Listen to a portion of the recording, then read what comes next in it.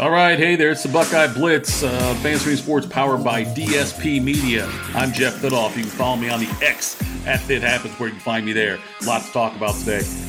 We are 13 days until Ohio State, Indiana, just 6 days till the start of the 2023 season.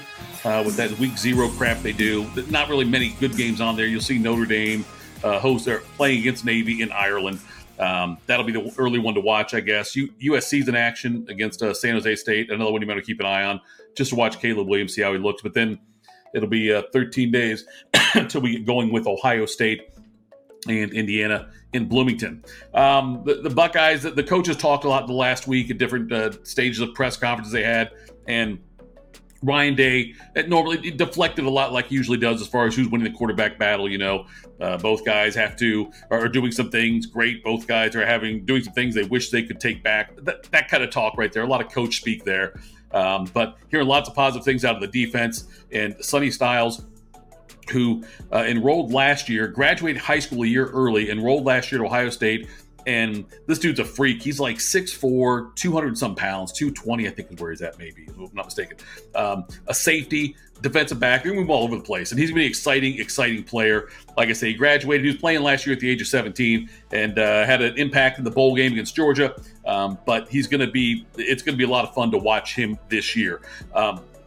Monday, we might get an announcement about the starting quarterback. We'll see on that one if we get that on Monday or not. There's a chance that will happen. Looking at the timelines of when Day has normally announced these kinds of things, would line up with when he would do it. They had another scrimmage this past weekend. Not a lot of not with the media, so we have no idea what all went on there. But he may be ready to make an announcement on Monday. We'll see.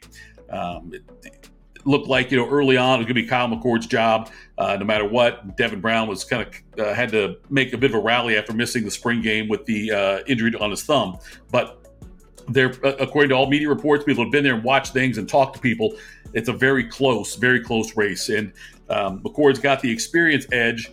But typically, if you've got the experience edge, you think that it would have been announced earlier than this. But McCord's the only one who started a game. He's the only one who's thrown meaningful passes for Ohio State. Devin Brown hasn't done that yet. And if there's such a gap in experience there, you would think that it would be Kyle McCord's job to lose, and maybe he should have wrapped it up already by now. But maybe reading too much into that. But we should get an announcement on that soon on who will be the starting quarterback. I expect both quarterbacks to play in the first 3 games because it's going to be at Indiana and then Youngstown State and Western Kentucky. Both quarterbacks should get experience in all those games, no matter who is named the starter. And then the Notre Dame game, the big one in primetime in week 4. They did announce the team captains for the 2023 season. 2 of them are repeat captains from last year. One's a new one. Tommy Eichenberg, he is the senior linebacker who's just a stud this year.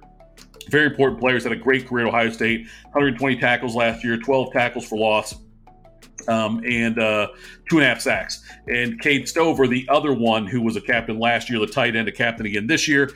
He's one of these typical Ohio State tight ends that he comes in very hyped, and he's been very good. Don't get me wrong. But he comes in very hyped, and Ohio State tight ends just don't produce a lot of receptions and touchdowns.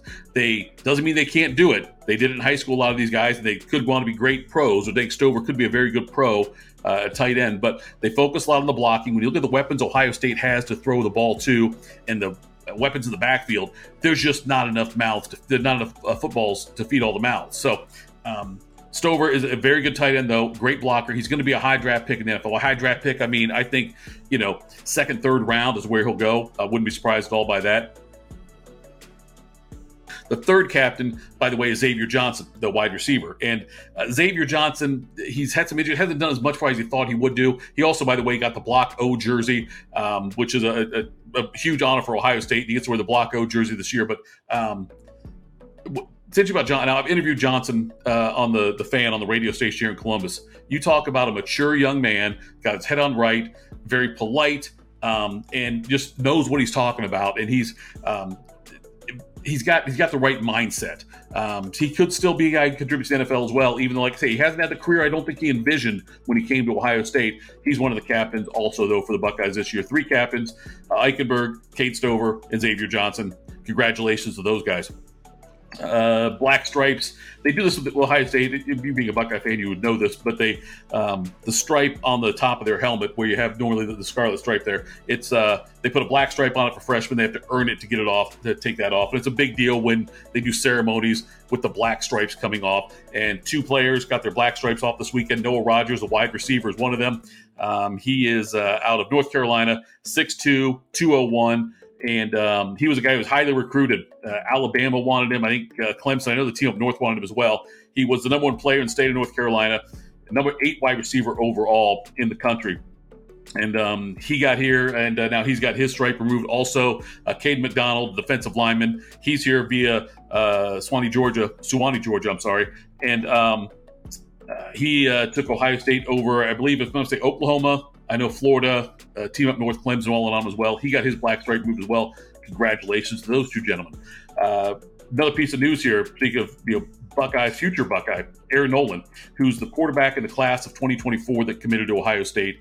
And he was recently upgraded to a 5-star. He was a 4-star, now he's a 5-star. He plays for Langston Hughes High School down in Georgia, but he's the big 2024 quarterback commit for Ohio State. Well, on Friday night, they played a game on national television against Carrollton, Georgia. Now, Carrollton, Georgia has a guy named Julian Lewis. They call him Juju. Juju Lewis is a quarterback for them. He's a sophomore this year, and he is considering Ohio State as well, so he's class of 2026. So those 2 quarterbacks went at it. Carrollton jumped out to a 22-0 lead early on, and then Langston Hughes and Nolan kept battling back. And finally, Nolan threw a game-winning touchdown pass.